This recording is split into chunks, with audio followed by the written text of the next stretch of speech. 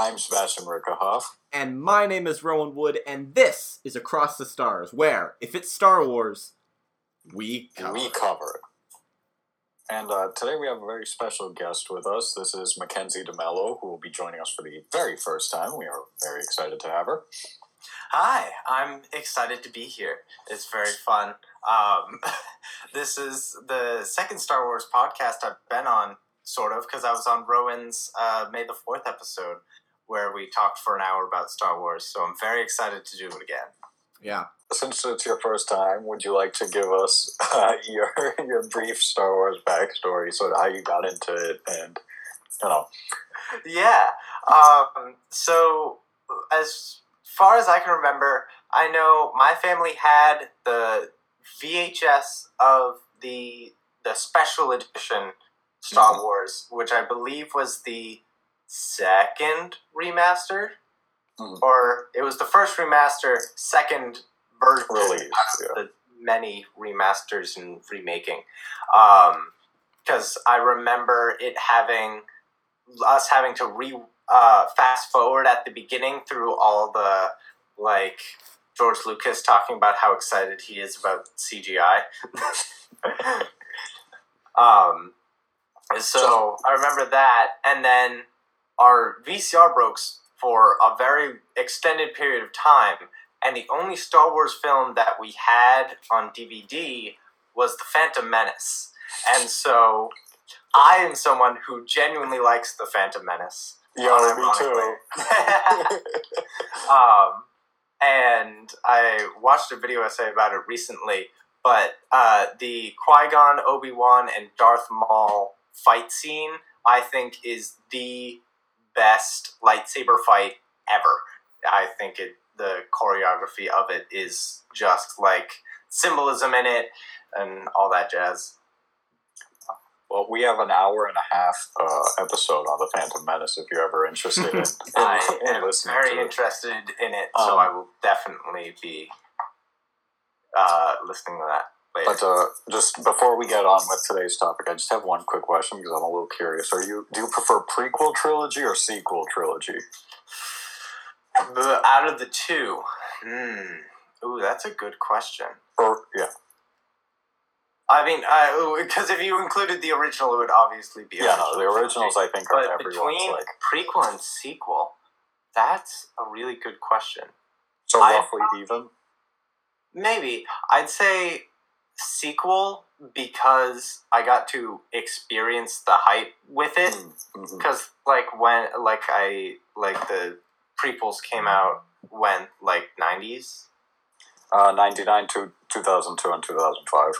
Yeah, so I would have been non-existent and a literal infant while those came out. And so I guess the sequels, because I got to actually experience being excited for new Star Wars. But in terms of actually enjoying the films, probably about the same, because I think they're good films, but obviously every film has its flaws. And yeah. All right, cool. I just sort of had to ask. All right, Rowan, would you like to introduce the topic? So today, we will be discussing The Mandalorian Season 2, which, as far as we know, we are recording this August 7th. As of recording, we have absolutely no idea when it is coming out. We have, I believe they mentioned it could be October. Nothing fully confirmed yet, though. So today we are basically going to discuss our hopes, our predictions, our wants for The Mandalorian Season 2. What do we want? How true are the rumors we've been hearing? And what could they possibly bring in from the non-canon Legends continuity now? So, Mackenzie, would you like to start us off? I believed you prepared something for this episode. Yes, I did prepare something when you told me that this theme would be about The Mandalorian. So before we look into the future, I figured we can take a little look into the past. So I've prepped a brief history of the Mandalorian and the Mandalorians, the people, and their culture and such. So I'll give you a little monologue of that. If you guys are ready. We were born ready, Mackenzie. Oh, good. So my main source is video by Meta Nerds Lore on YouTube. Great Star Wars videos. His video is a 34-minute video on the history of the Mandalorians that goes way more in depth than this one. I just have major bullet points. So our tale begins 24,000 BBY with the Tong species, a species native to Coruscant. These war-mongering species were identifiable with their triangular face and the T-shaped visors on their helms, which carried over for the thousands of years the Mandalorians existed. These Tong and those ancient Mandalorians, or the Mandawade in the tongue of Mandalore, were worshipped a god called Kad Harangir, a god of warfare that they believed in using conflict to improve the world, pretty much survival of the fittest to the very extreme. Taken pretty much straight from that YouTube video. Their values are very different from ours. In their religion, eliminating weakness or conquering to them is what happiness or freedom is to us. Something that is good in its own sake. You don't really question why being happy is better, and they don't really question why warfare is better than peace. And so in their religion, they also had a devil god called Arasum, a god of sloth that tempted a life of stagnation. For them, their Bible of sorts was called the Canons of Honor, which contained the Rezonare, or 6 actions, similar to 10 Commandments if you're taking that metaphor.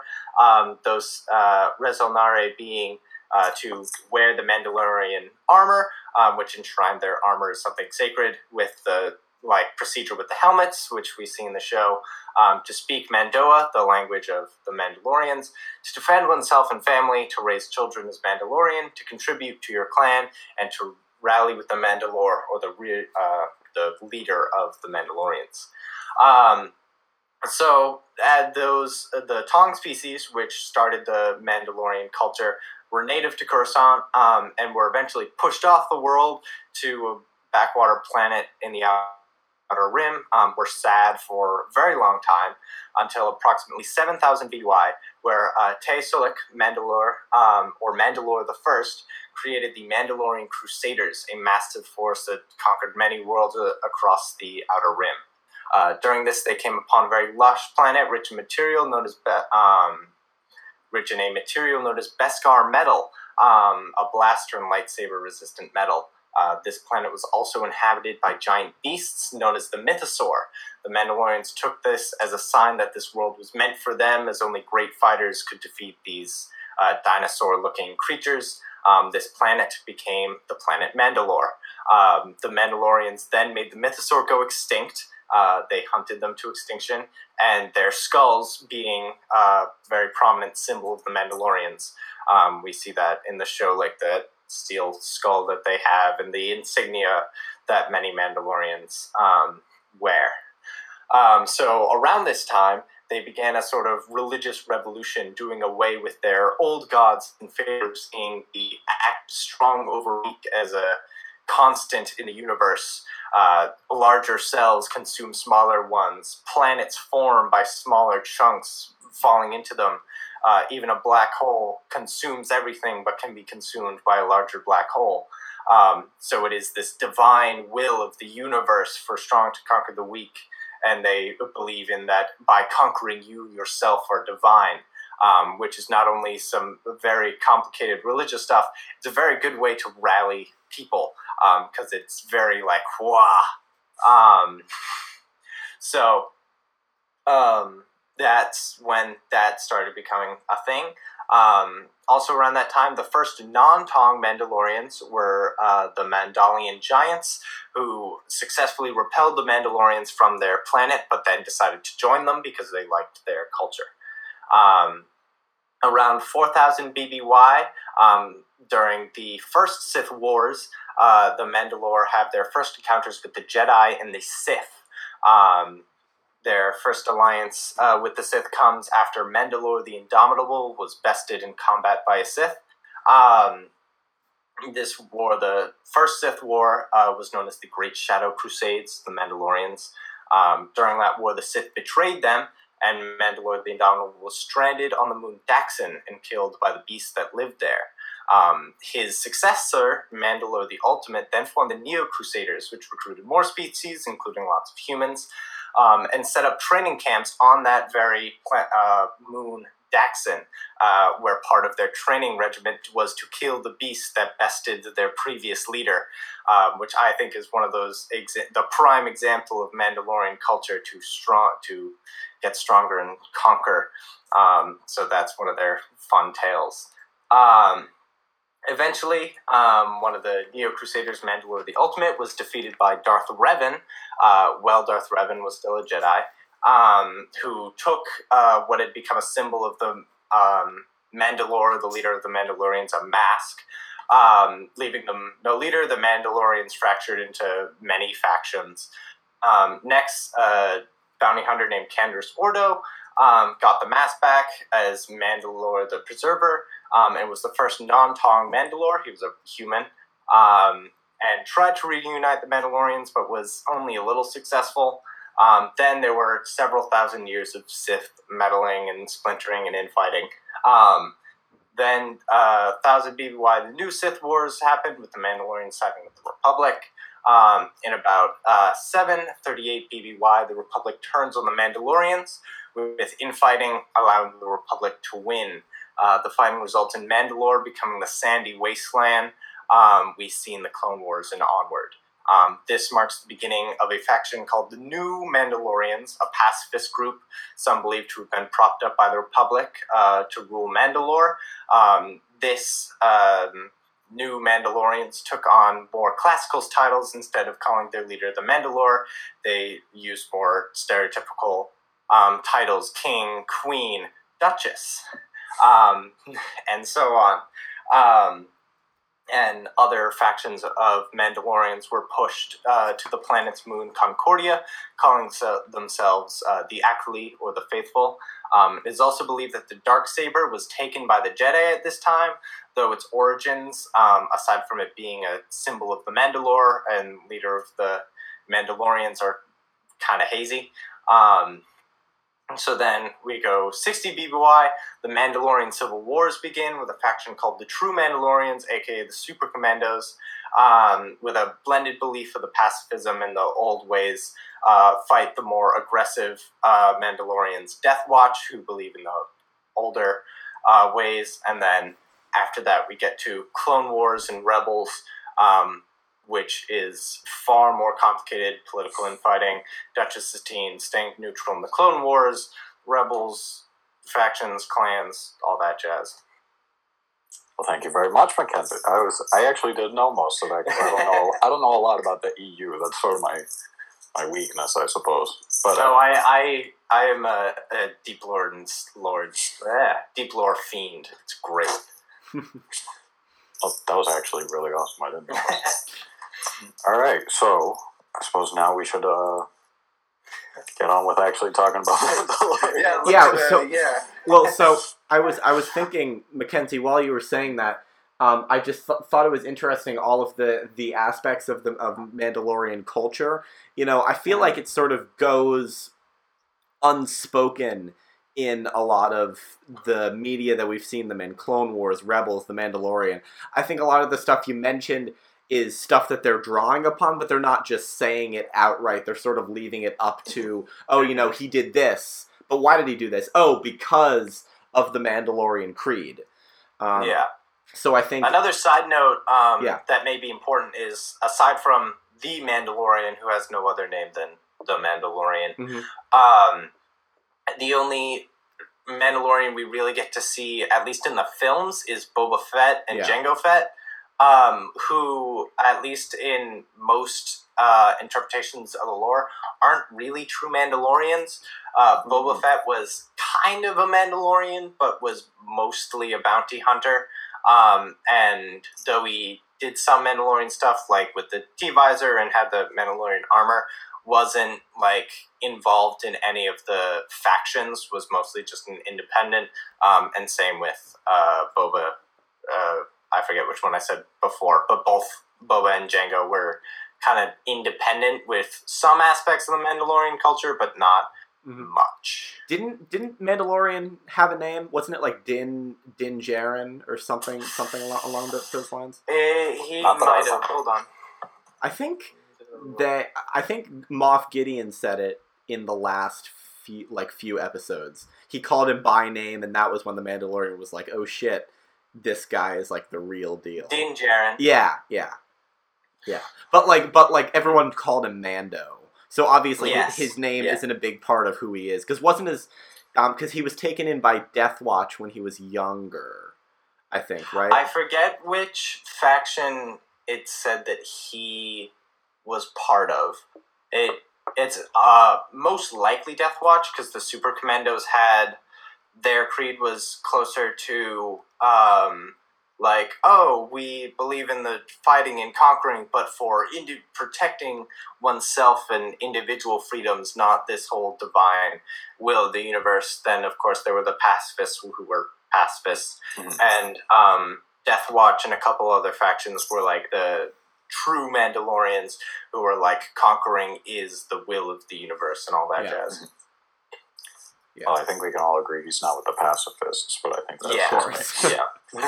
Yeah. Oh, Sebastian, what gave you that impression? Was it when he cut the guy in half in the opening scene? Yeah. So,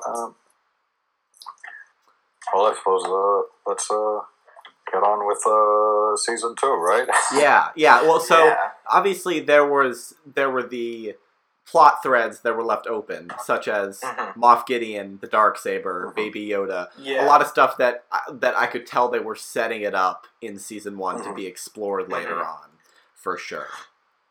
I'm very excited, in particular, by the Darksaber. One, I think they made it look excellent in live action. Oh, yeah. Which sure. I was like, I've always been curious how they would do it in live action, because it's for listeners, if you've never seen it before, it's this very strange-looking lightsaber that looks more like a normal sword, like it's a flat blade, and it's black with a sort of weird whitish pattern on it. It looks void, I guess, is the best way to describe it.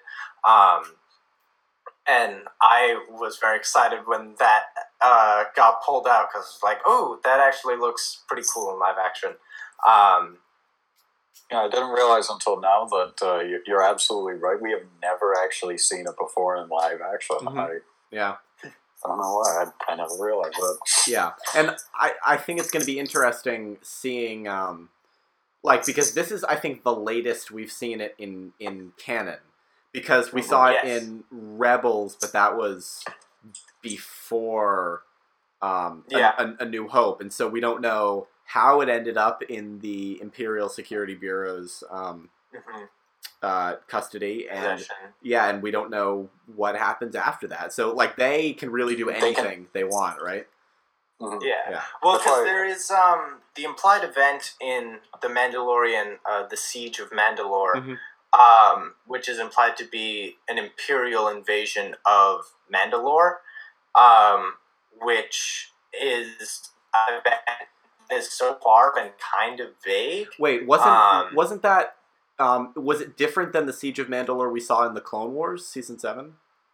I think it's different because I think there is a different Siege of Mandalore. Yeah. Because the Empire wasn't formed in the Clone Wars one, so the ISB had nothing to do with it. Yeah, so it must have been something different. Yeah. But I have a feeling we're going to get a lot more backstory in season 2, which could either be a good thing or a bad thing, because we don't want to ruin Mando's sort of, I guess, mysteriousness. Exactly, the mystery and the ambiguity.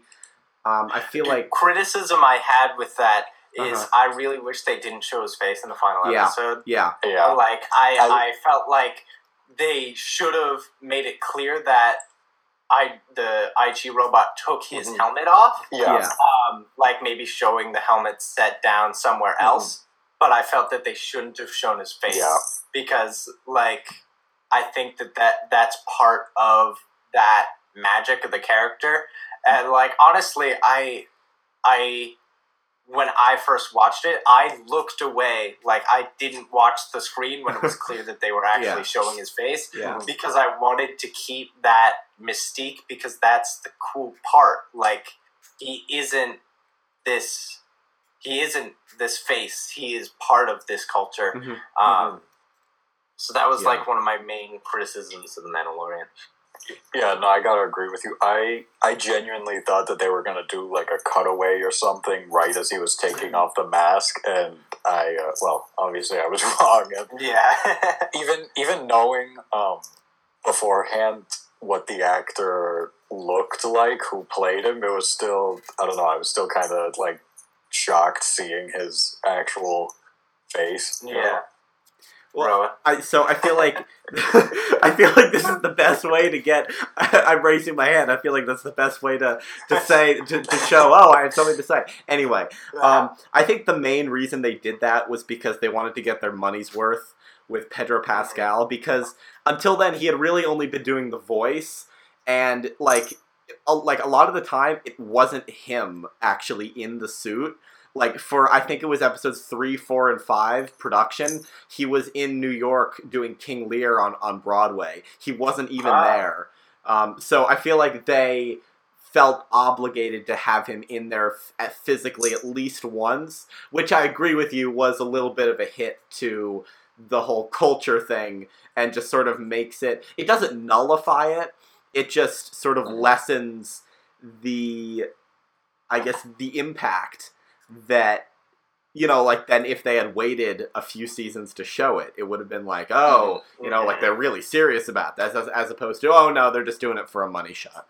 I also think that because the only character who saw his face died, that's another reason I think it would have been, like, better if they hadn't shown his face, because then we would be in sort of the same boat as all the other characters in his crew, you know? Yeah. Yeah. Exactly. I agree. Yeah. So, and as you were saying a little earlier, I am hoping that they do expand more on the Darksaber, because when I was giving my history summary, there really wasn't all too much about the Darksaber, because I believe like, the backstory of it is introduced in Rebels, of it being like, this is the symbol of the Mandalorians. They love this thing. And, like, there's really no other, like, information on it than about 1,000 years. Like, I believe it said, like, a millennia ago, the Jedi took it from us. And that was, like, it. So, like, they definitely have the opportunity to expand on where did it come from, how did it get made, where did it get passed around to, because it kind of, like, there's a very big gap period from when the Jedi took it to when it shows up in, does it show up in Clone Wars? It does. It does. Pre-Vizsla has it, yeah. Yeah, so it shows up in Clone Wars, it bounces around factions in Clone Wars and Rebels, and then blew out again with the Imperial Siege of Mandalore. I also think that if they're gonna do, like, sort of a backstory for the Darksaber, I think that a show that focuses a lot on Mandalorians as a, like, culture is kind of the perfect place to do it. Like, in The Mandalorian, you see, like, all new parts of Mandalorians that you don't see in a lot of the other series, you know? So I think this would be a good time to show that sort of thing. Yeah, because Clone Wars and Rebels sort of hinted at it. Like, Rebels was like, oh, it was the first Mandalorian Jedi, Tare Vizsla, who made it, and then the Jedi took it after his death. But that's all they said. But neither of those shows focused specifically on the Mandalorians. While the Mandalorian, they both had, like, obviously arcs relating to them, but never a full focus. Yeah, which I think another, The Mandalorian is the perfect show to do that. Mhm. Another thing I'm kind of curious about, this is like a little bit off topic, but since we're talking about like how things came into existence, just because of the time frame that this show is set in, I would like to see, I don't know, something relating to how the First Order sort of came into existence. Yeah. Because watching the new trilogy, I feel like they don't explain that very well. Like, it just exists. It exists in Yeah. Episode 7, and Yeah. last I checked, I thought that like a New Republic and all that was formed after Episode 6, and so I'm kind of curious, like. As far as I know, so I believe one of the Star Wars Battlefront video games goes a little bit into like the straggling Imperial factions after Return of the Jedi. Yeah, it does. So like there's a little bit of that, but that's still not even like really into First Order. And I mean the extended universe and Legends is kind of completely out the window when it comes to like that period of time, because in the original like the Star Wars Legends, it was Admiral Thrawn, the blue guy that shows up in Rebels, who like re-rallied Imperial forces and attacked the New Republic. I kind of want to see him. It would be really cool to see him in live action. Honestly. Oh yeah, absolutely. I think he's definitely a strong contender to show up, especially because he would definitely be one of the like Imperial power players, and I think Disney would be very much amiss to not use him in a post-Empire story, especially because he was such a huge part of the original post-Empire stories. And he's also obviously not in the sequel trilogy. So explaining what happened to him would also be very helpful to sort of fill in some gaps there. Yeah. They could definitely pull a Rogue One and kill him off right before something that we've seen before happens. Yeah. I have a question for you guys. So we've heard a lot of rumors about what's happening in Mandalorian Season 2 and how and what characters will appear in there. We've heard rumors that Rosario Dawson will appear as Ahsoka Tano. We've heard rumors that Tamira Morrison will play Boba Fett, Captain Rex, or potentially both. Who knows? What do you guys think about those characters being included? I very briefly thought, like, why would they do that? And then was like, they're clones. That's why. Yeah, exactly.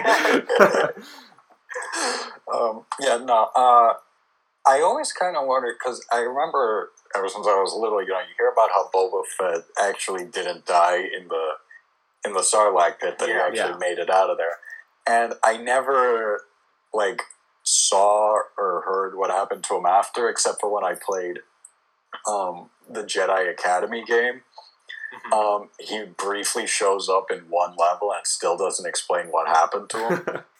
So I read, again, being deep lore nerd, I don't think I have it up here, but I did definitely read a Star Wars novel.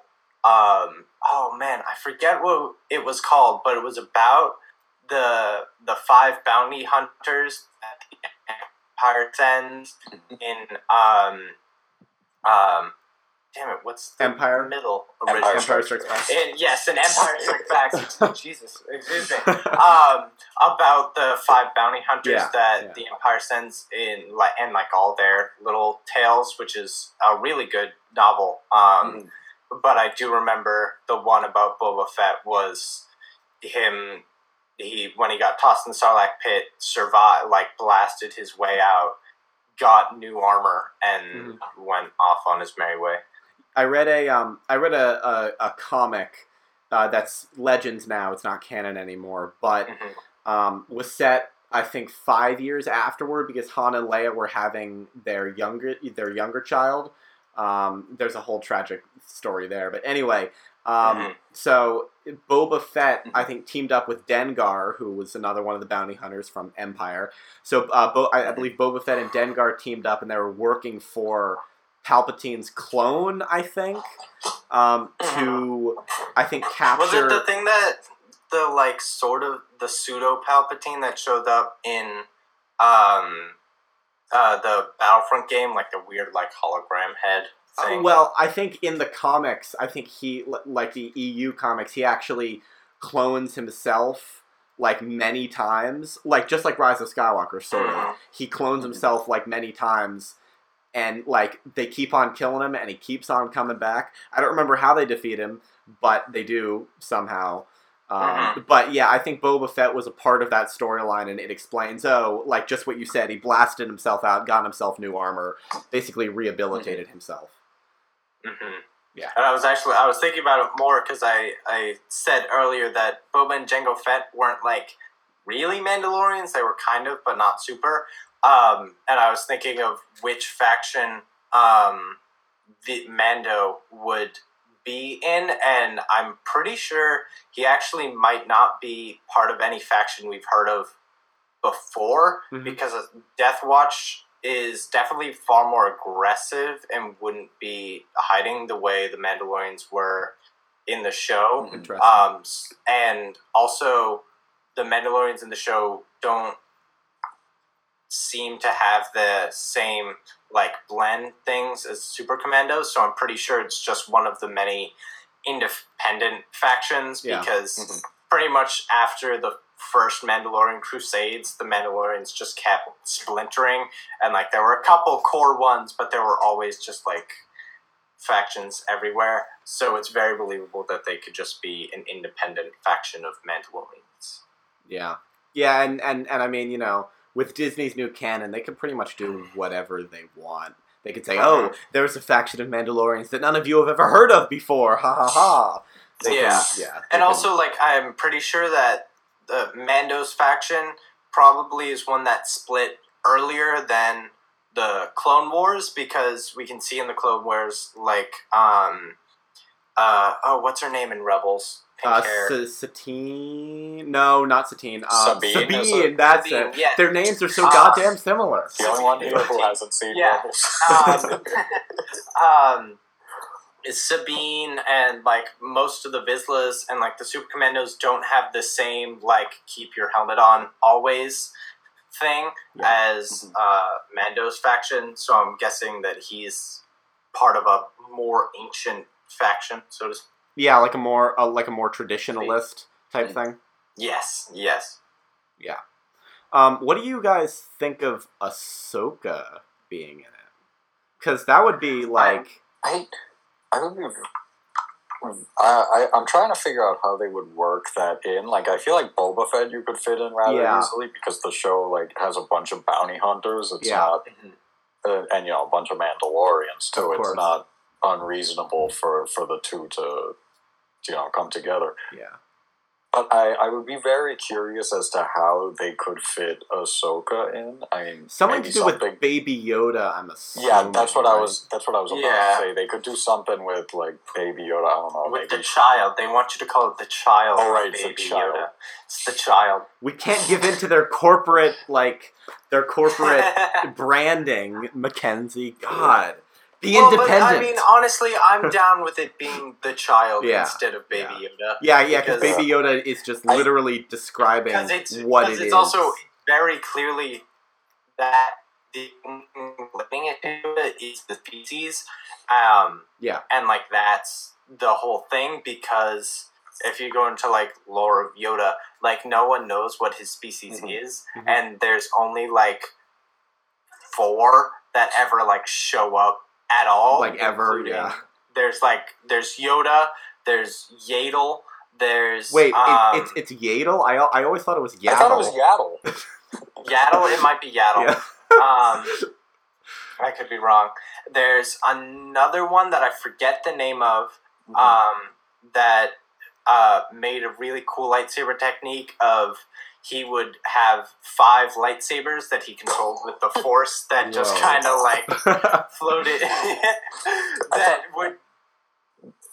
he held 5 lightsabers with 2 hands. I thought he was gonna go all Zorro and go one in each hand, one in the mouth, and then maybe one in each foot or something like that. But yeah, no, he wielded them with the Force, so they would like float around him and do stuff. So that was like his thing, and then of course the child. So Yeah. I think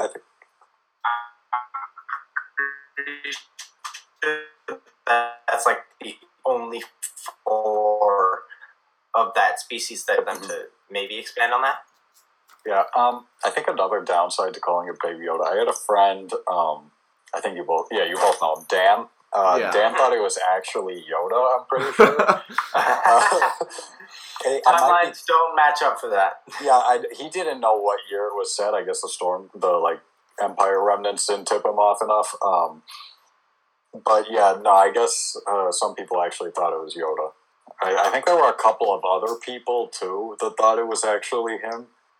Well, I can see that if you're someone that's not super into Star Wars and like don't really like, you're like, clone troopers, stormtroopers, they're all the white things. Those are, you know that the Republic became the Empire and they're kind of the same thing. Like, I can see how that would all mesh together in like, oh, this is, way before. But not pros like us. Another thing I was wondering is, like you mentioned, there have only been like a handful of this species. So I feel like the child has to be destined for like something. I'm kind of curious as to what their end. Like I doubt they're gonna kill them off. Yeah. No. Well, I'm also curious. Like, obviously, he has to. I feel like he's gonna do something important. I don't know, maybe 800 years down the road. Yeah. Well, because I'm also curious because they go a bit more into the life cycle of that species. Because, like, we obviously know that, like, they live a long time. Like, Yoda was, like, 300 years old or whatever? 900, yeah. 900. Okay. Yeah, because I know the child's 50 years old. 50 years old.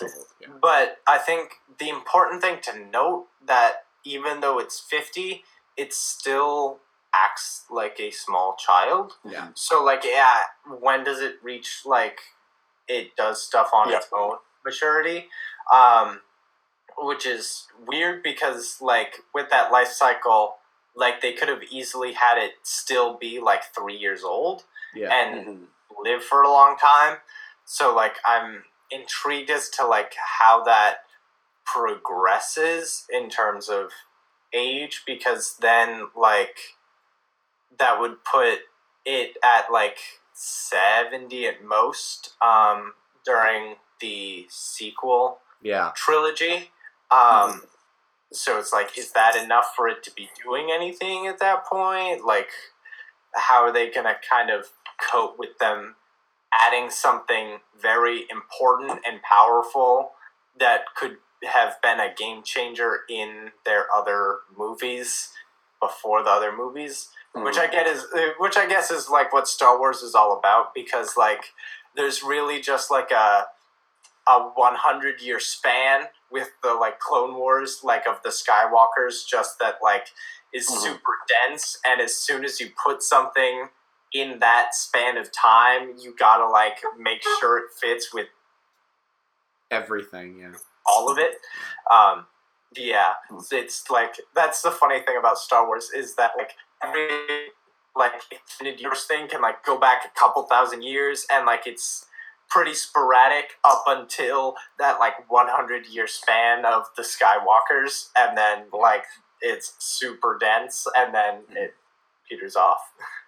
That's why I'm kind of like curious. I want to see how they. Obviously, we have like a bunch of stuff between between every episode. I feel, except for I feel like the main gap at the moment is between 6 and 7, where the Mandalorian takes place, and I really want to see how they continue to sort of fill in that time gap and like all the events that happen, which is why why I'm excited for stuff like Mandalorian season 2, and I want to see how like all the important things that happen in between trilogies, because they're pretty drastic differences. I really want to see how like all of that came into place. And obviously, The Mandalorian isn't going to explain like the entirety of it. Yeah, but, a little bit here and there. Yeah, and I want them to explain some of the like facets of it, but not go too deep into again like the Skywalker lineage, because I think we talked about this on Rowan's 6 Minutes Apart, but like how the Skywalkers as like that lineage and that core of the Star Wars thing is like so spent in a way. Like we get it, like we got this like very dense chunk of this universe, but people love this series so much that there is literally the entire universe of stuff, and we just want the rest of it. We want to look at the rest of the universe, so let us do that. Well, all the Skywalkers are dead now, so... Yeah, thank God. Jesus. So, I don't think we're going to get too much more out of them. I was reading a thing about, like, how, like, people are like, why does Rey take the name Skywalker afterwards? Which is a very valid question, and I still think it's very weird.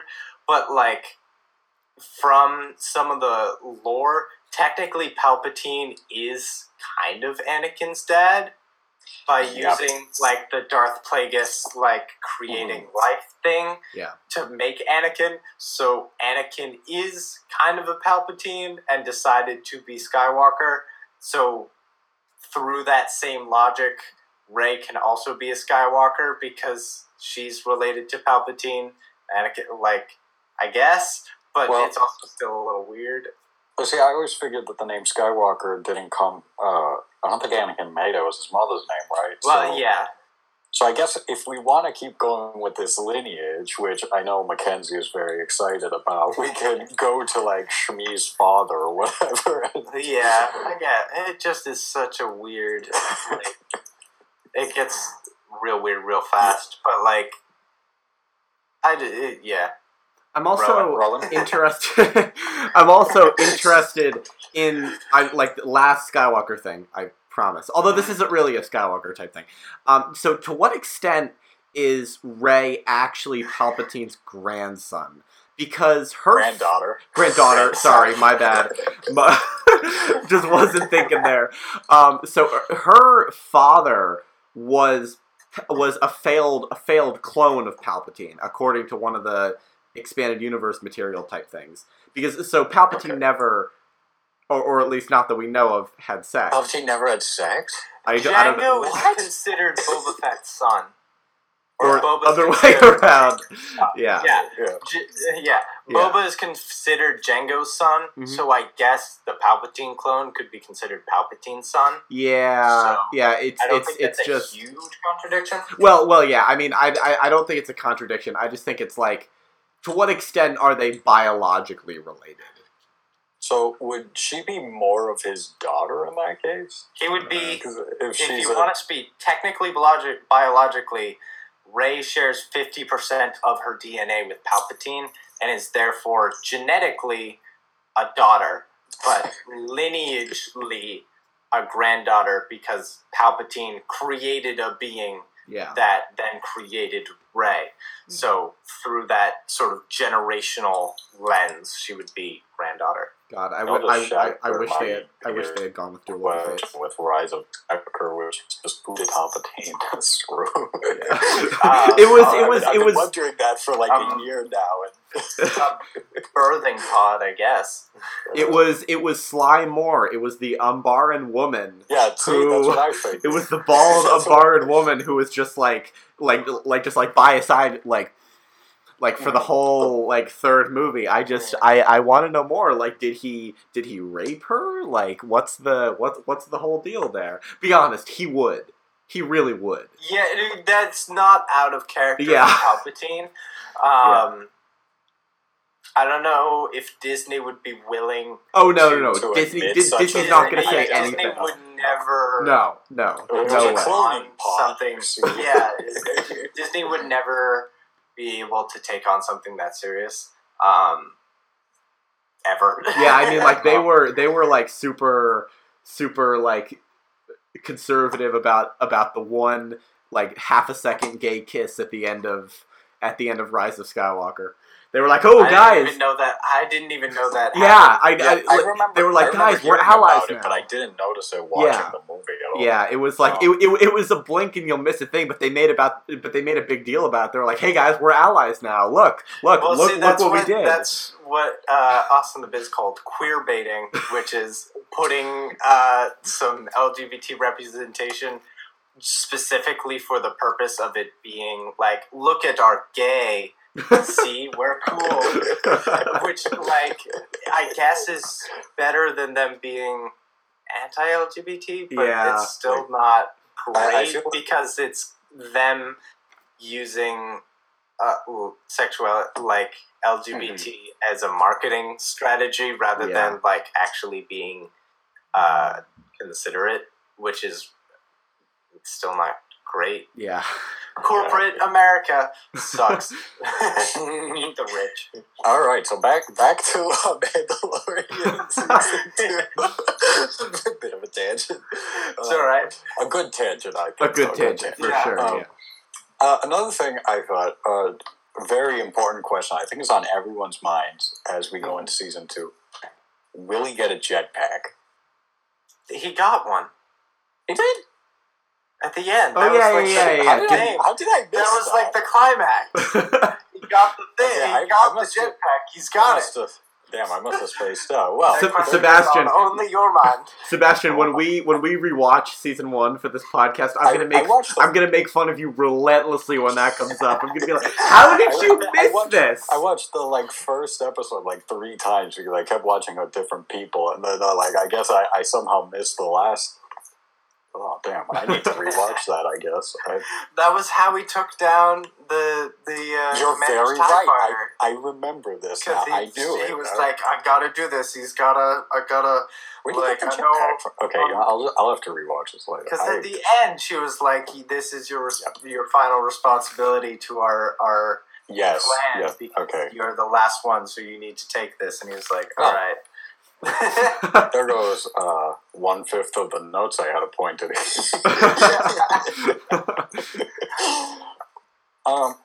Another thing I kind of want to see is I sort of want to see, what was his name, Moff Gideon. Yeah. Right. I want to see. I really want to see more with his character. You know. Yes. Mm-hmm. Yes. I think they could do real interesting things with him, sort of as a main antagonist. Maybe not of the series, but at the very least this season. You know. Yeah. I think they could do some cool stuff with a main antagonist. Yeah. And Giancarlo Esposito is such an incredible actor. We need to see more of him because he was at the tail end of episode 7, and then he was. They built him up, and then he was sort of in 3 scenes in episode 8. So I really hope they make him more of they commit to him as a main antagonist, or they commit to someone else, because I feel like there needs to be some sort of consistent conflict. Because season 1 was really adventure of the week. I want to see more serialization there. I agree. I think having an adventure of the week is still. A nice, but I feel there needed to be more of an overarching, connecting story, which I guess kind of was with a child, but I don't know, it didn't. What Disney was trying to go for is your space western, Firefly is kind of the vibe that they're going for, and I think that they leaned a little bit too much into the episodic rather than the arcing in terms of that balance, though I think that they will be able to correct that and still have the fun of the episodic, but be able to have the intrigue of the overarching in the next season. I think Disney's generally okay at learning from Yeah. mistakes.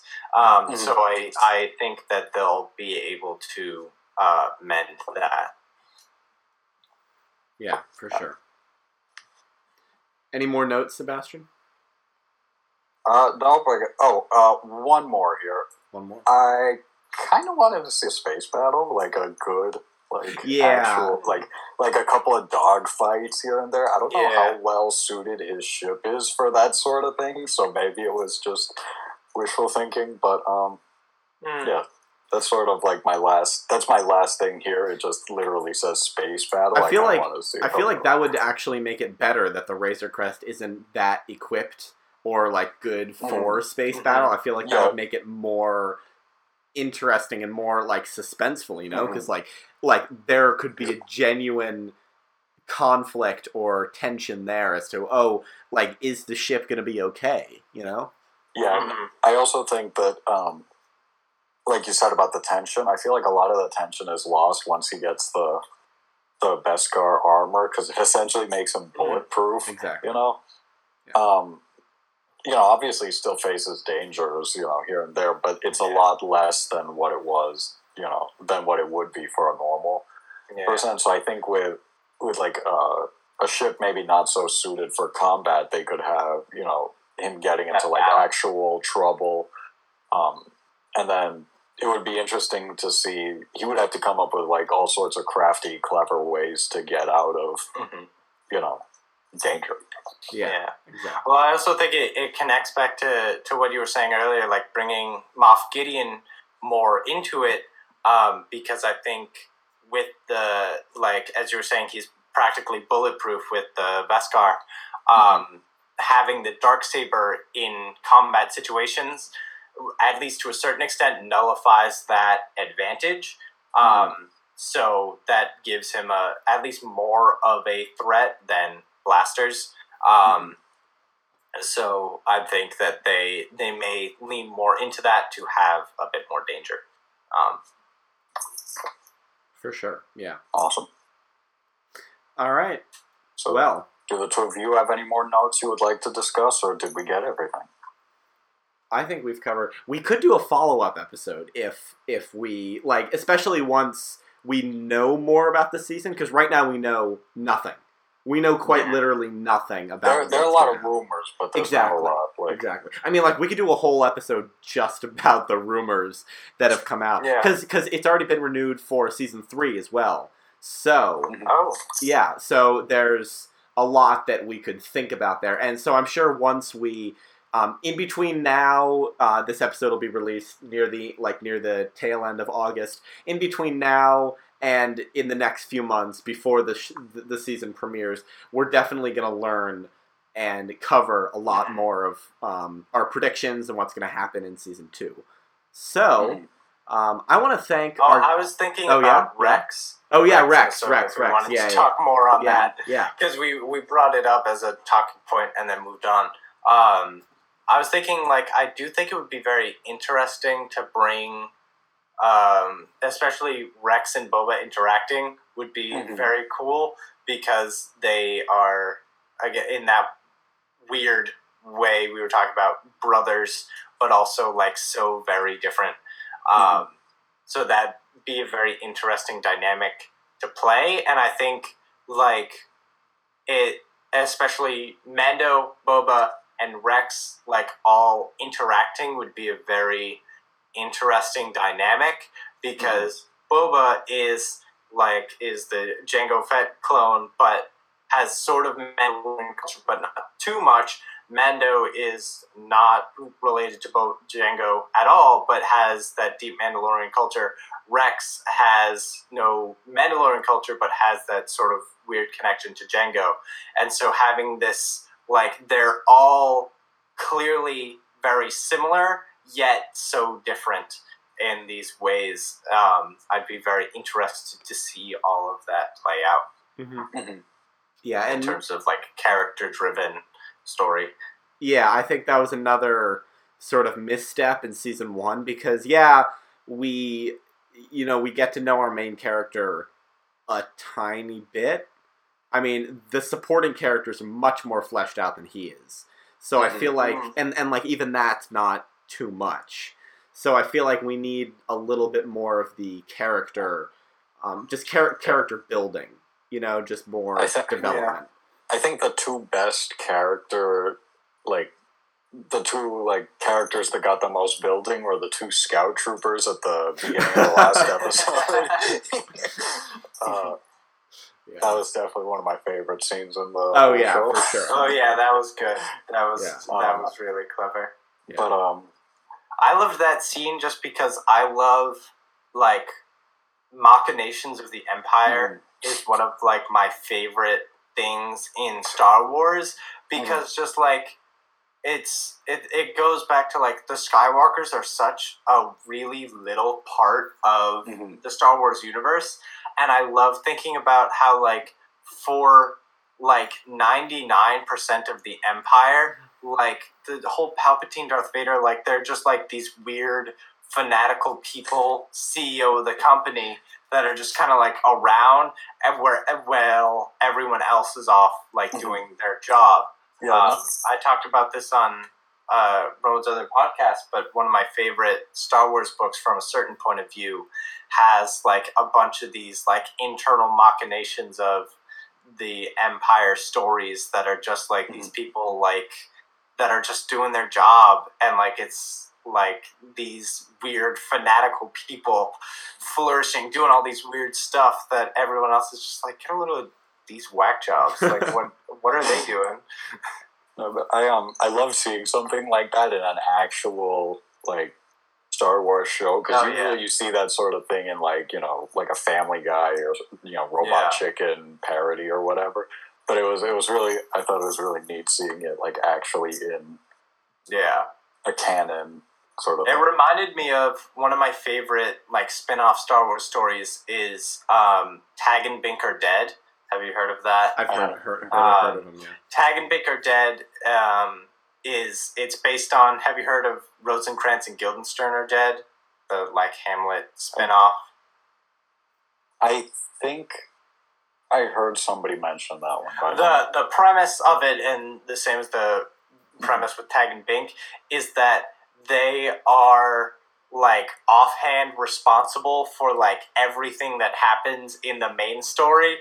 They're like just off screen as everything's happening, and so like they're always there. They're just like in the background and off screen, and it's not obviously not canon because it's whack, but like they're like the Royal Guard in like Return of the Jedi, like that are just kind of like there and just like, what is going on? And like they're the troopers in A New Hope that are like, oh, have you seen those new droids? As like Obi-Wan sneaks past them, they're like they're just all over the place in all these like weird little things. I think in one of the comics, they're the ones that give Anakin the line, "I don't like sand," like because they're like two like Padawans that are kids that are just kind of like messing around, and Anakin's like, "What should I say?" And he's like, "Well, what do you like?" And he's like, "Well, I don't like sand." They're like, "Well, then tell her you don't like sand." And it's just like two little kids. And then afterwards, they're like eavesdropping, and he's like, "I don't like sand. It feels coarse." And they're like, "That's the stupidest thing I've ever heard." But looking at Tag and Bink Are Dead, it's hilarious, and that's what that like scene reminded me of. Just like little machinations in there. Yeah. Well, I would like to thank our guest, Mackenzie DeMello, who is joining us for the first time and will undoubtedly be back at some point. I would love to be back. For sure. Such a great time. I think Let me know. You can definitely make a comeback. I think this was great. Let me know about a different topic, and I'll do some research. I'll be your brief history segment person. Fantastic. And I'm sure we'll do more coverage on The Mandalorian, especially as Season 2 crawls a little closer. And so thank you all for listening or watching Across the Stars, whatever medium you're using. We appreciate you. My name is Rowan Wood. I'm Sebastian Rickerhoff, and this is... I'm Mackenzie DeMello. And this is Across the Stars, and we will see you all, or rather, you'll hear us, or see you. Mackenzie, you have something to say. Yeah, can I plug my podcast? Of course, Words on the please Edge? do. I have a podcast, Words on the Edge, available everywhere. A new episode should be coming out soon. Yes. Where can people find it? Everywhere. I use Anchor, so it's uploaded on all the places. Just the Edge. I'm pretty sure I have SEO. Yeah, just search Words on the Edge. It'll come up. Oh, Yeah. awesome. I got that SEO, baby! All right. All So right. thank you all for joining us, and we will see you guys next time.